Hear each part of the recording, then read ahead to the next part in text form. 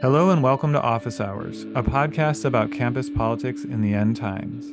We're your hosts, Laura and David. Today we're sharing interviews with two student activists involved in pro-Palestine organizing on their campuses. Instead of our usual format where we bring all of our guests together for a discussion, today we're bringing you two interviews back to back. The guests focus on the ongoing repression that activists are facing on their campuses, and as our listeners may know, anti-Palestinian repression on campuses is intensifying. At the time that we're recording this intro, Rutgers has just suspended its SJP chapter, and the Department of Education is launching an investigation into organizing on multiple campuses. Our first guest is Janine Massoud, a law student at Rutgers University, member of the National Lawyers Guild, and a Palestine solidarity activist for over a decade. Our second guest is going by X and is a law student and student organizer at UCLA School of Law. Also, a note on our interview with X, due to the intense climate of harassment and doxing of pro-Palestine organizers currently, X has asked that her voice be distorted in order to protect her identity. So if you're wondering why the audio sounds a little strange, that's why. Let's turn to our interview with Janine now. Welcome, Janine, to Office Hours. Let's start by just having you introduce yourself. Tell us a little bit about your organizing background, personal history, if you think it's relevant, and your school affiliation. Thanks for having me. My name is Janine Massoud. I'm a third-year law student at Rutgers in Newark. I'm half Palestinian, half Iraqi. I currently organize with the National Lawyers Guild, which is a group of radicals, leftist lawyers, and legal workers, as well as law students who are using the law in service of people. And I've been organizing in the Palestine Solidarity Movement in a variety of spaces on a number of levels for the last 10 years.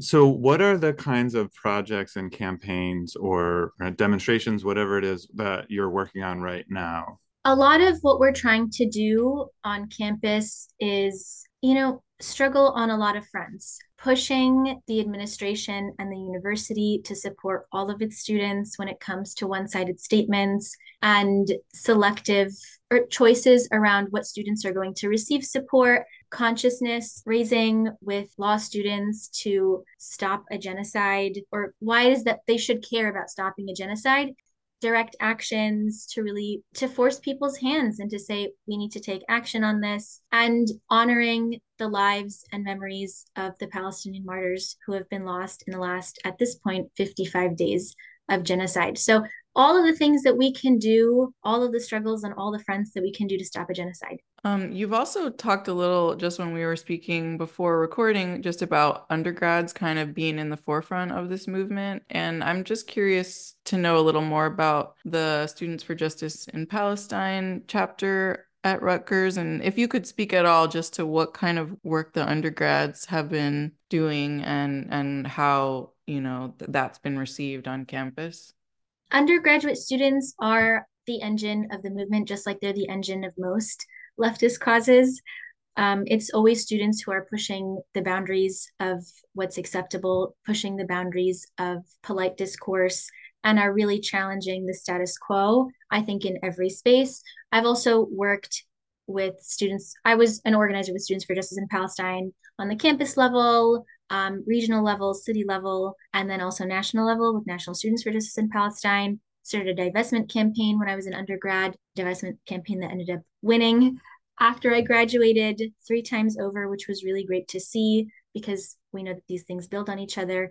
The undergrads at Rutgers on all the campuses are doing great things and really walking in the legacy and the path of the last, let's say, 15 years of Palestine solidarity organizing in this iteration under the coordination of National SJP. All of these chapters are independent and independently organized. National SJP is simply a coordinating body, but this is the second iteration or third, depending on when you start history, because prior we had the General Union of Palestinian Students in the early 2000s. They're doing direct actions. They're challenging the administration. They have a divestment campaign. They've expanded their divestment campaign that was prior just aimed at, of course, companies that are complicit in Israeli apartheid, and abuses of Palestinian human rights, but they've since expanded it into an endowment justice collective and coalition that is working with a variety of minority groups and BIPOC groups, queer groups that are focusing on how it is that Palestinian liberation is part and parcel of all of our liberation. We can't get free until all of us are free. And it's really, really heartening to see, not just at Rutgers campus, but at campuses across the nation, these really broad-based coalitions leveraging Palestinian liberation to really raise all types of leftist causes, all types of associations that just simply aren't getting the attention and organizing that they really deserve. At my alma mater at Columbia and Barnard, the same thing happened. We have an active divestment campaign, Columbia University Apartheid Divest, that has since grown to be just Columbia SJP JVP to now over 100 organizations, all talking about not just divestment from Israeli apartheid, but really talking about how is it that we can use our universities to really reflect our values and hold them to account. If these are institutions that say they're here to serve their students, that say that they're at the forefront of respecting human rights, that encourage their students to become the leaders to do better in this world, how is it they can do this when our tuition dollars are funding all sorts of gross human rights abuses? I want to go back to you said that the struggle is happening on multiple fronts, and I just wanted to touch base on one of them. You had said you mentioned direct actions, you mentioned consciousness raising, but you also mentioned kind of pushing at your administration to create an environment that is recognizing people's humanity and creating an educational space that's welcoming and all of that. How successful have you all been on your campus on that regard, and what's been going on specifically at Rutgers Newark regarding that part of the struggle? And we've been unsuccessful, I would say, but not for lack of trying. Universities everywhere are sites of struggle and also sites of repression. I also was the intern with Palestine Legal this past semester, and we've received over 600 calls for assistance where we normally get 100 to 200 in a year, just in the last 55 days. Universities are making choices about what perspectives they want to maintain and protect. And that is unfortunately falling on identity lines. The Zionist movement has weaponized Judaism and Jewish faith in order to offer cover for gross human rights abuses and a genocide, which is so sickening. We were the targets of a doxing campaign from our peers, people that we are in classes with, that we share spaces with, that we call our colleagues. And we received screenshots from whistleblowers about multiple doxing campaigns, as well as plans to dox Palestinian students and members of the NLG. We went to the administration. We said, this is happening. We've been telling you for the past 2 weeks that because of really one-sided statements coming from the highest offices of the university, you're giving license to Zionists and pro-Israel students on campus to do whatever they want. There's a target on our back when you have the president of the university talking only about the horrendous loss of civilian life from Israelis and using Islamophobic, inciting, racist language to talk about Hamas, and yet never mention the thousands of Palestinians who are dying at the hands of the state of Israel. You're making choices and you're taking a stance, and you're also saying, by extension, that there are no Palestinian victims. If you make no mention of Palestinian civilians, can any Palestinians be considered civilians? So of course, that's going to give license to students to say, well, if these students support Palestinians and there's no Palestinian civilians, then they must be supporting terrorism. And that's exactly what happened.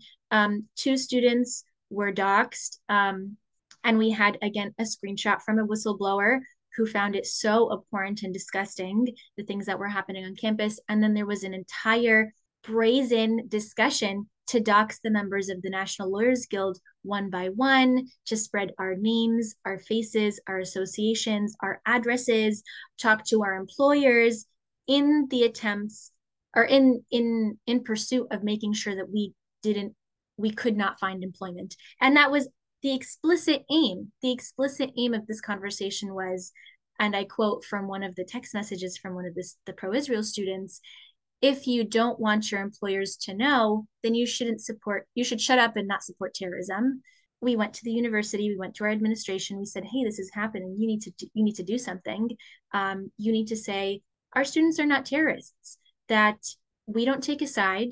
We told them, you don't have to take a side. We don't need you to be champions of the Palestinian cause, but you do need to do right by your students and say that even if we don't support Palestine, they have every right to advocate for Palestine on this campus. Not only is this a law school where we teach the First Amendment as the right to all of your rights, as the most important of all of our rights as Americans, the foundation of our curriculum in law schools, not only is this part of the First Amendment, but we also have an obligation to all of our students to ensure that their voices are heard here. They said, put in a complaint. That's all we can do. We put in multiple complaints because there's multiple people who in the National Lawyers Guild, as well as multiple people who are not in the National Lawyers Guild who were doxxed, and nothing happened.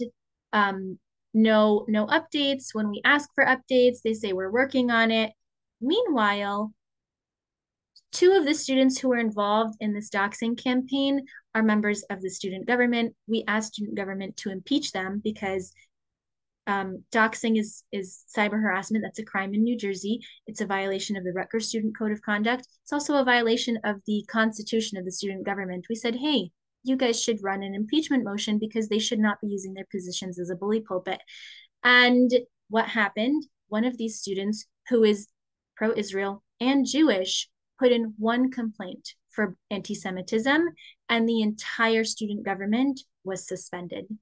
So this student had alleged that the student government was anti-Semitic, and this is something that we see not just at Rutgers, but across the country and across spaces.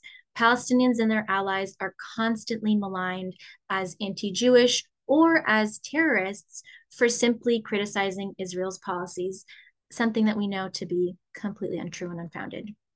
So here we see that swift interim action can be taken and is taken when Jewish students who are pro-Israeli say that they feel unsafe. Yet when there is documented admissions as well as proven demonstrations of actual incidents of doxing, which is expressly intended to invite harm to students, silence.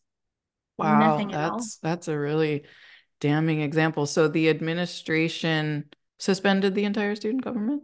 It was the Office of Student Conduct, which is more centralized. It's not just the law school, it's above the law school, but this was the body to which we meet our complaints as well. And it's not that they don't work in coordination with the law school. But yes, it's a very, really, really very clear double standard. Absolutely. And just for our listeners, when you say a whistleblower, what do you mean is happening? Like somebody who is also on kind of text threads that these doxing campaigns are happening is then releasing that info to you all? Is what's happening there? Yeah, the two whistleblowers were students who and so these were other Jewish students, and they're saying, this is horrendous. These are not Jewish values. Even if I support Israel, I don't support targeted harassment of Palestinians and their allies. And two separate students, two separate incidents, two separate doxing campaigns, both leaked out. I guess I wanted to move towards just asking you a little bit about the bigger picture. You've been involved in a struggle for Palestine for a decade. It sounds like you've been part of so many different organizations. How do you feel about what's happening in the current moment? Obviously, that's a hard question because there's so, the context for everything is absolutely horrific and kind of impossible to even comprehend. And then at the same time, we're seeing this kind of unprecedented organizing. So I don't know, how do you make sense of that? What do you think we should be hoping for moving forward? I'm definitely having a lot of full circle moments because I have been doing it. Doesn't feel like a long time to me, but reflecting back and looking at my peers, I realize it is quite a long time. When I first started organizing with Students for Justice in Palestine as an undergrad at 19 years old, I, with a group of other students in SJP, we put up a banner um, that said Stand for Justice, Stand for Palestine. It went through all the proper procedures, all the proper channels. And because of Zionist outcry on and off campus, the administration ended up taking it down. This was a private university, so there's no right to free speech there, but it was very clear, not content neutral, but content based viewpoint discrimination because they didn't want Palestinians to speak. And of course, there's no way for you to pass the red face test and silence just Palestinians. So their answer to that was to silence everyone. So it was for 60 years, students had been able to use this one forum as a base of expression for all manner of political and non-political messages. And because Palestinians elected to use this forum that's available to everybody, they silenced everyone. And 9 years later, the same thing is happening. And I'm how is it that I'm seeing this twice? At Rutgers Law, the National Lawyers Guild, the Law Students for Justice in Palestine, and the Muslim law students put up a memorial to the 6,000, then 11,000, then 13,500 Palestinians who were martyred in Israel's genocidal attacks on Gaza in a part of the law school that had historically been used for student expression. And again, because of outcry from students, because of outcry from faculty, and because of outcry or pushback from the upper echelons of the university, our memorial was censored not once, not twice, but 3 separate times. And this is a public institution, so we do have the right to freedom of speech. The First Amendment and the Constitution does apply. This is state action for all of the law students and lawyers who are listening today. And we said, hey, what is going on here? The university or the administration conceded this wasn't coming from the law school. This was a decision that was coming from general counsel for the entirety of Rutgers University. How they got involved, we have no idea. They said we got them to concede that actually, yeah, there were no policies that we violated.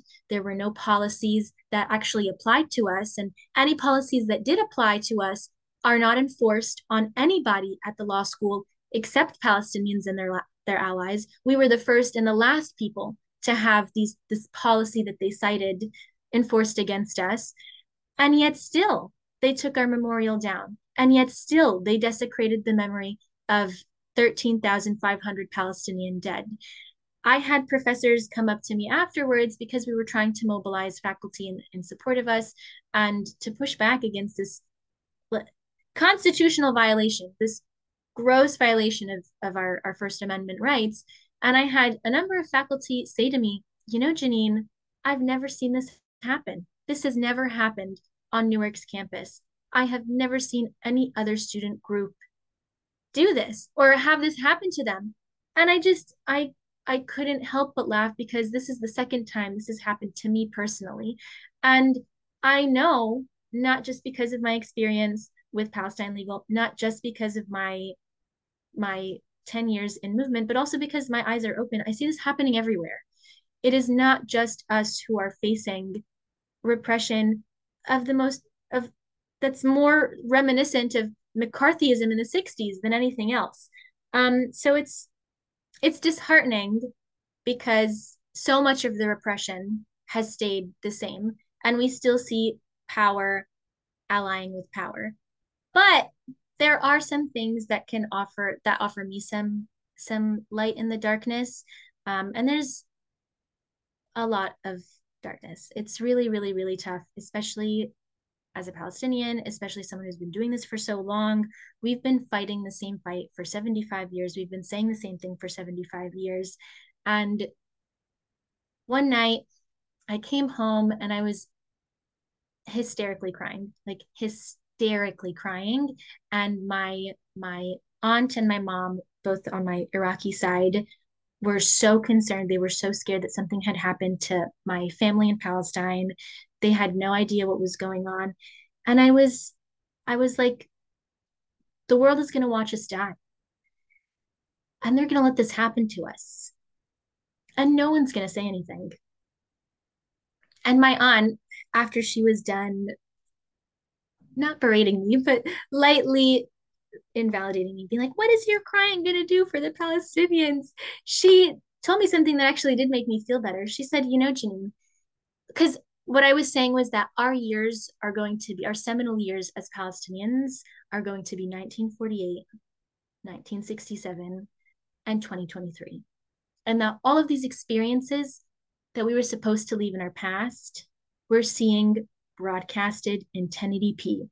I'm seeing Palestinians living in tents again with cell phones in their hand. Nightmare of nightmares. Things that are just so horrible and so indescribably bad. I just have no words. So after I had said this to her, she said, Janine, that might be true. But think about it in 1967.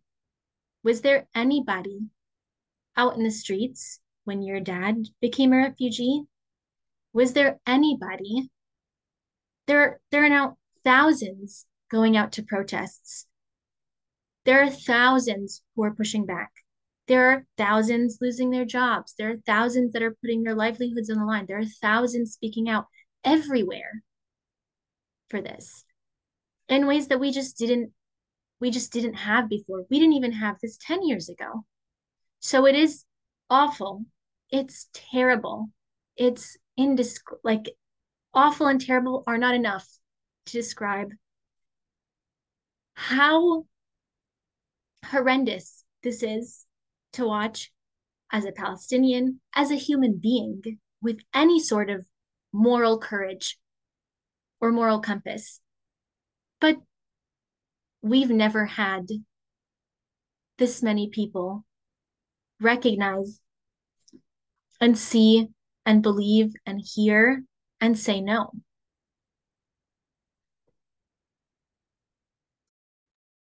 That's a really beautiful perspective. Yeah. And it's a lot to hold all of those different feelings at once. Thank you so much for sharing. Is there anything else that you want to share before we wrap up? David, were you going to ask anything? No, I wasn't gonna ask anything. I was just gonna say like, yeah, thank you for sharing. And I think we understand that it's like the hope doesn't change the depth of how bad the situation is, but we do focus here on kind of the nuts and bolts of organizing and of what political action can accomplish. So that what you offered, I think, is really important, for myself, but for our listeners as well. It's thinking of my daughter who keeps getting mad at being taken to protests and whether they're right. Well, are they valuable? And it's always a question. Is it valuable to go out and do this? And a statement like that, reiterates that it is valuable in a lot of ways when it isn't immediately apparent. And so anyway, so I was just thinking about it as a parent to a young child as well. So, and I mean, I'm also half Iraqi, and I know this was the thing that was on. I know it was on my aunt's mind and on my mom's mind. The largest anti-war protests that ever happened were in support of, or excuse me, against the invasion of Iraq. And even despite the global mobilizations, even despite all of the dissenters, all of the incredibly courageous people who really took a lot of risks to try to stop what was happening, the invasion still happened. And Iraq is still recovering from these immense scars of US war. But we get to say that their dissent and their refusal was enshrined in history. That it's not that the world sacrificed Iraqis on the altar of American imperialism. It's that power did, but the people of the world stood up with moral fortitude and said no. So I think it means a lot. And it was also very, it was really, it was, she delivered it with a slap, but it was very welcome. Well, thank you so much for talking with us, Janine. Thanks for having me. I really appreciate the space.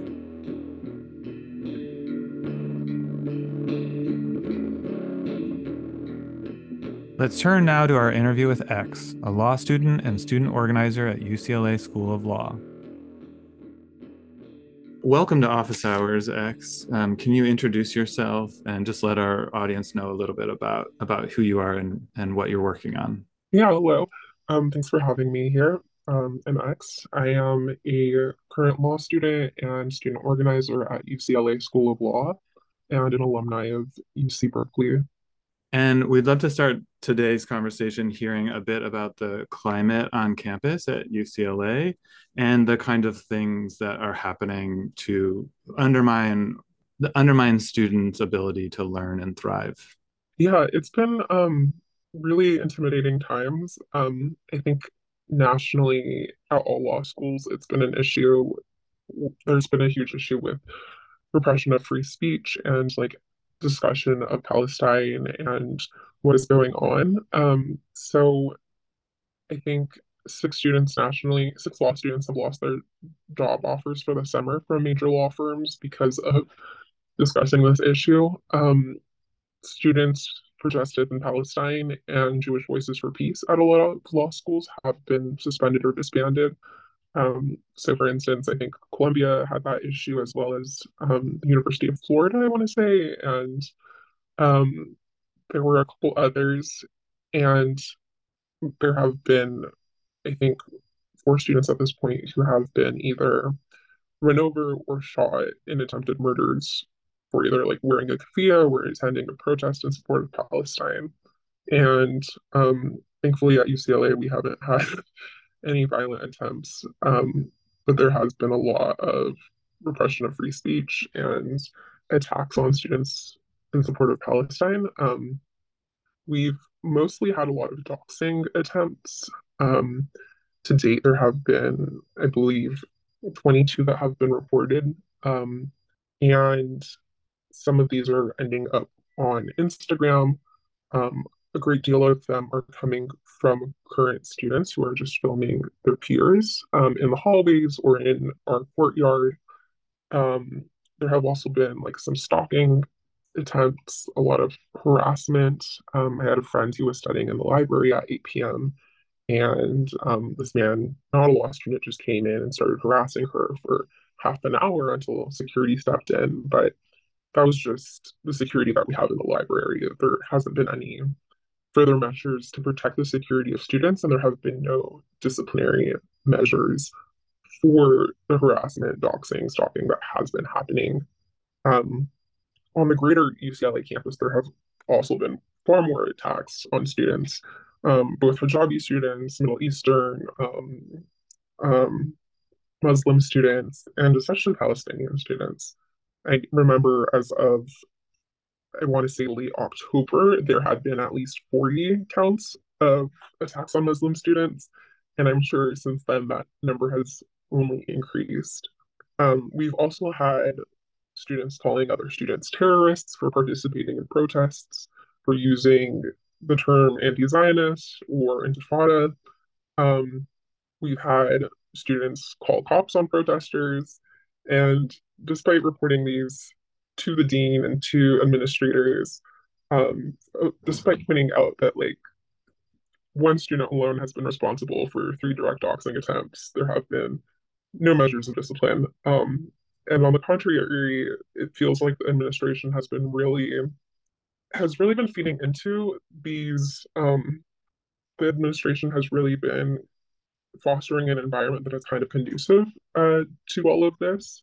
Um, the messaging that has come from them has been very focused on combating terrorism, painting Palestinians as terrorists, painting any discussion of the violence and the genocide and ethnic cleansing and apartheid as anti-Semitic, um, going so far as to call the term intifada anti-Semitic, or saying that from the river to the sea is anti-Semitic. And there have also been a lot of efforts from professors at UCLA to prevent students from speaking out about this issue.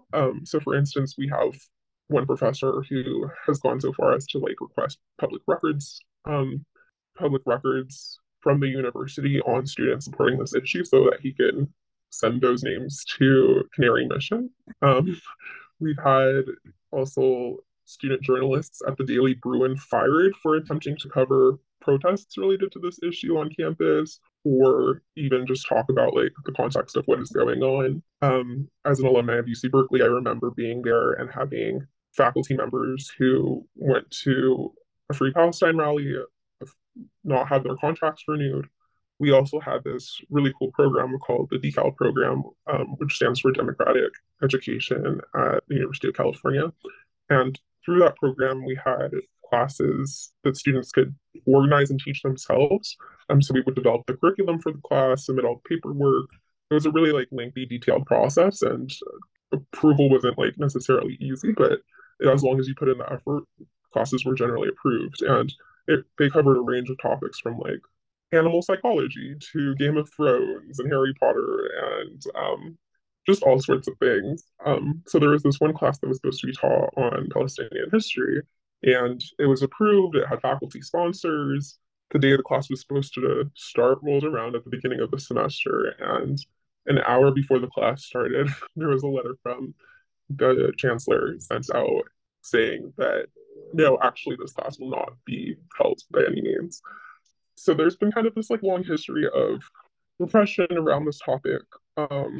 And over the past few months, it's really picked up, and it's been impacting students in a really negative way, where I have friends who are doxxed publicly, who have received hundreds, if not 1,000 at this point, death threats, and who haven't been coming to class for the past few months, who stopped coming to class in October and who are afraid to be on campus.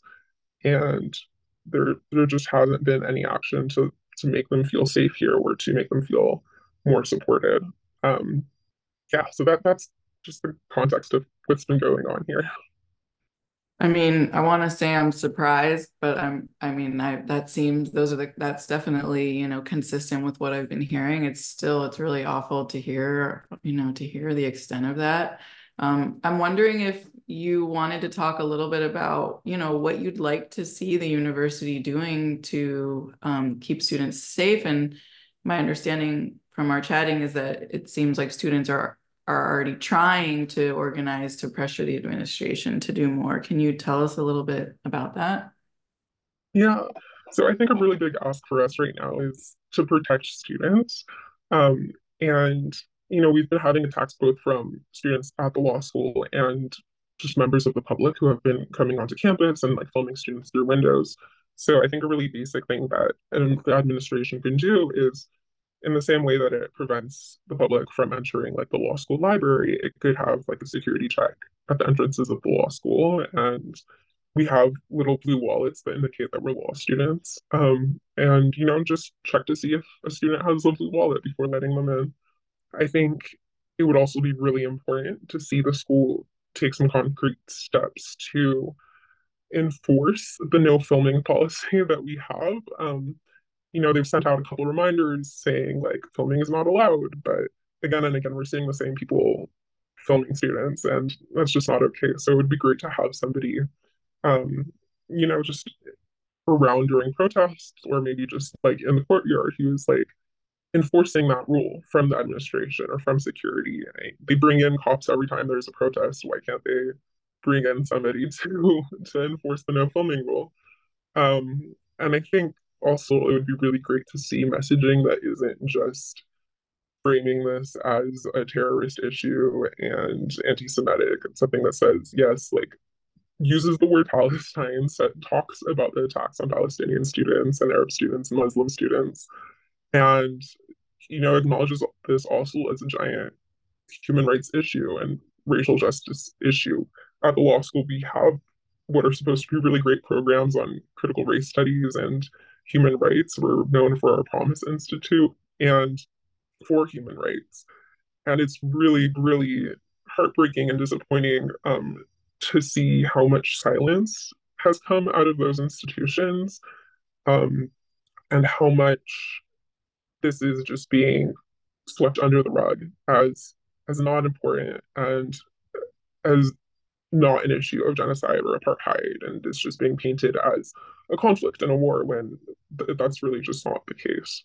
What I mean by this is not a war or a conflict is this isn't a traditional war, where you have two roughly equal sides fighting over contested territory. This is a situation where we had two states established according to the UN decades ago, and since then there has been a constant encroachment of the land that one of those states occupied and a constant move of settler colonialism and this pattern of mowing the grass every couple of years, which is a term that is used in Israel, where that land is constantly being expanded and the people who are living there have been living there for centuries are being injured and killed, taken off. And so especially considering like the death toll on all of this has been so heavily one-sided, I really think of this as an issue, not of a traditional war conflict, but just a settler colonial expansion.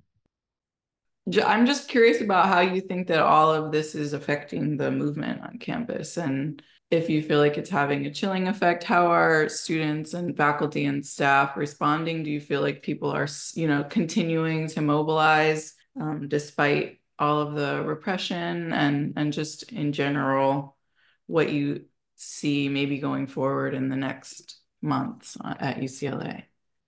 Yeah, I think the response has been pretty mixed from the activist communities, from students and faculty.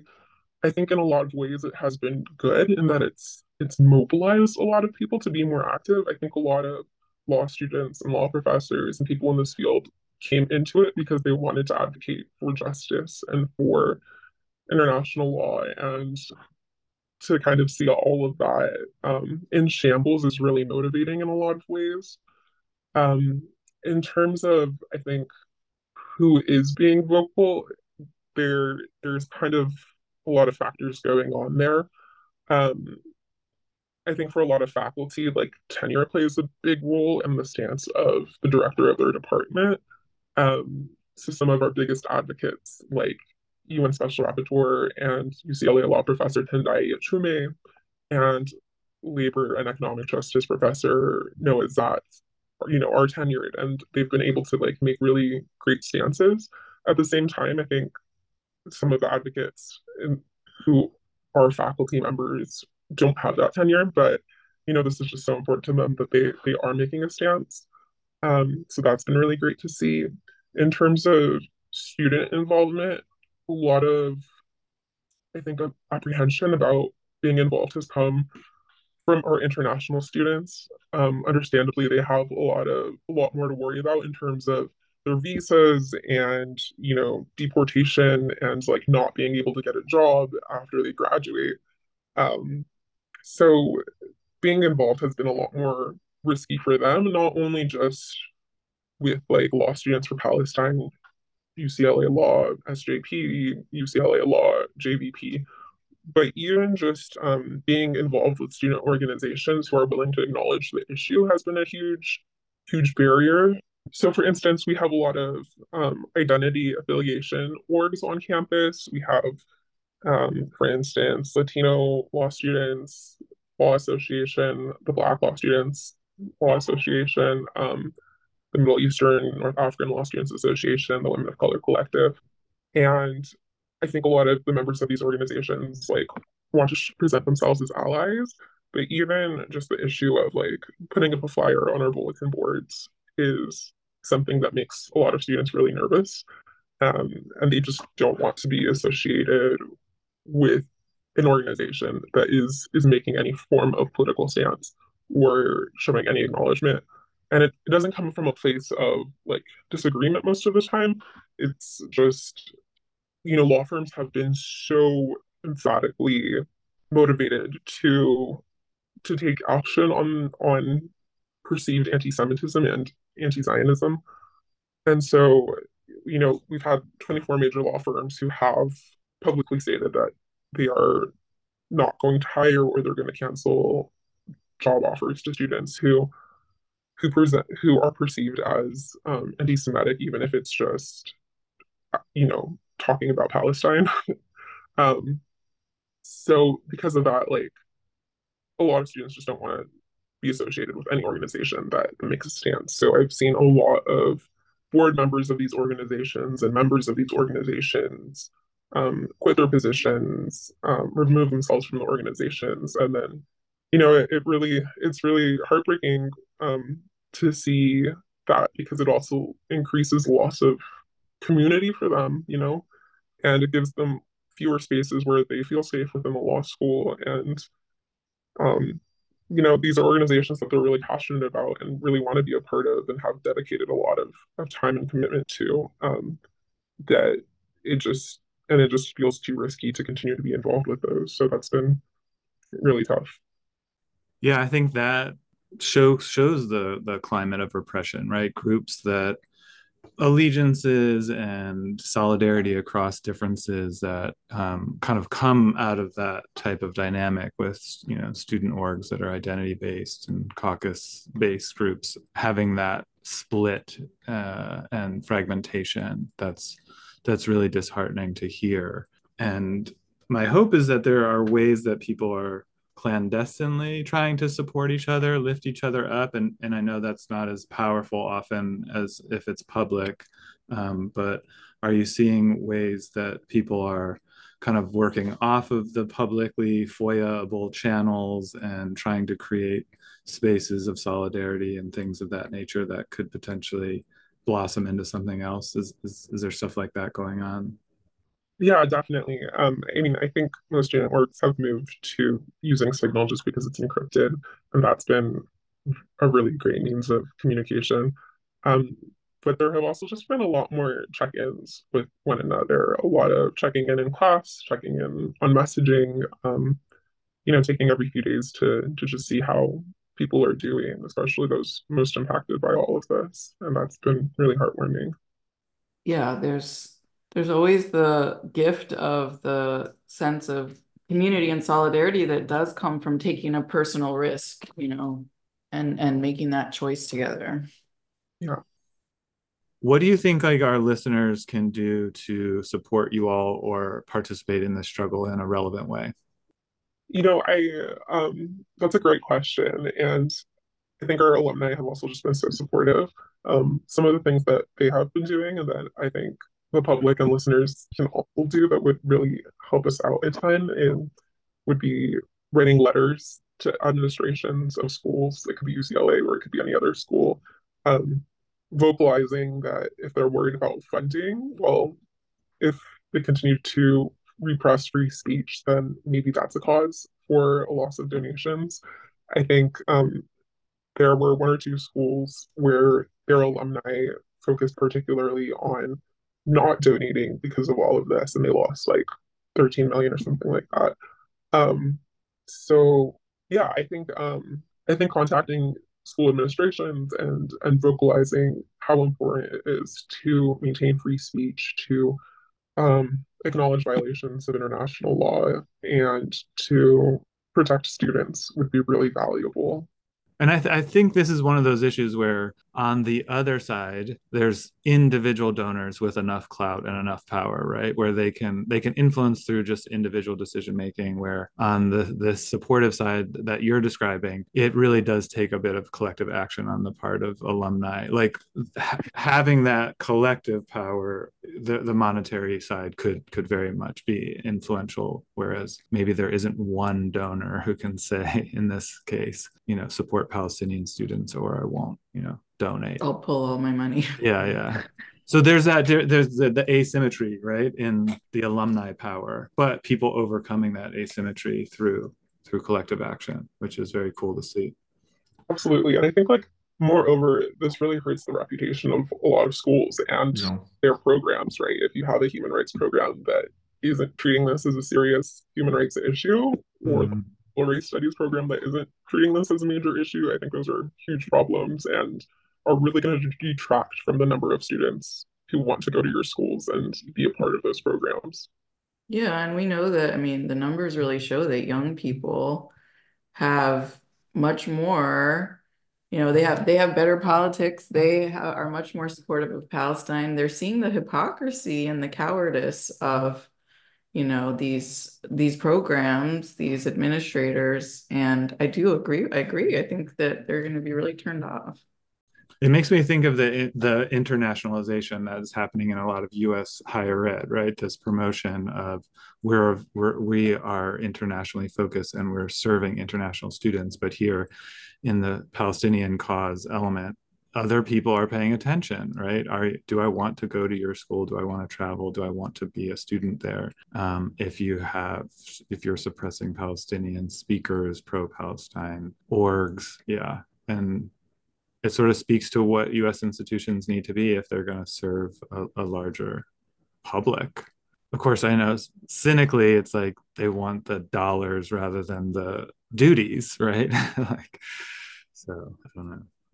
That is so true, though. I have so many international like LLM student friends who are here from Indo-Aryan countries or from Middle Eastern North African countries, and this is it has been such a more disappointing experience. Okay, well, thank you so much. Yeah, I really appreciate you taking the time like we were saying, in the middle of with everything that's going on, just to talk to us. So yeah, take care. Bye. Our theme music is by Nigel Weiss. Our artwork is by Arthur Kay. You can find more of their artwork at rotradio.tumblr.com. We would love it if you subscribe to our podcast and tell your friends about us, and rate and review us on all the major platforms. Thanks for listening. Bye.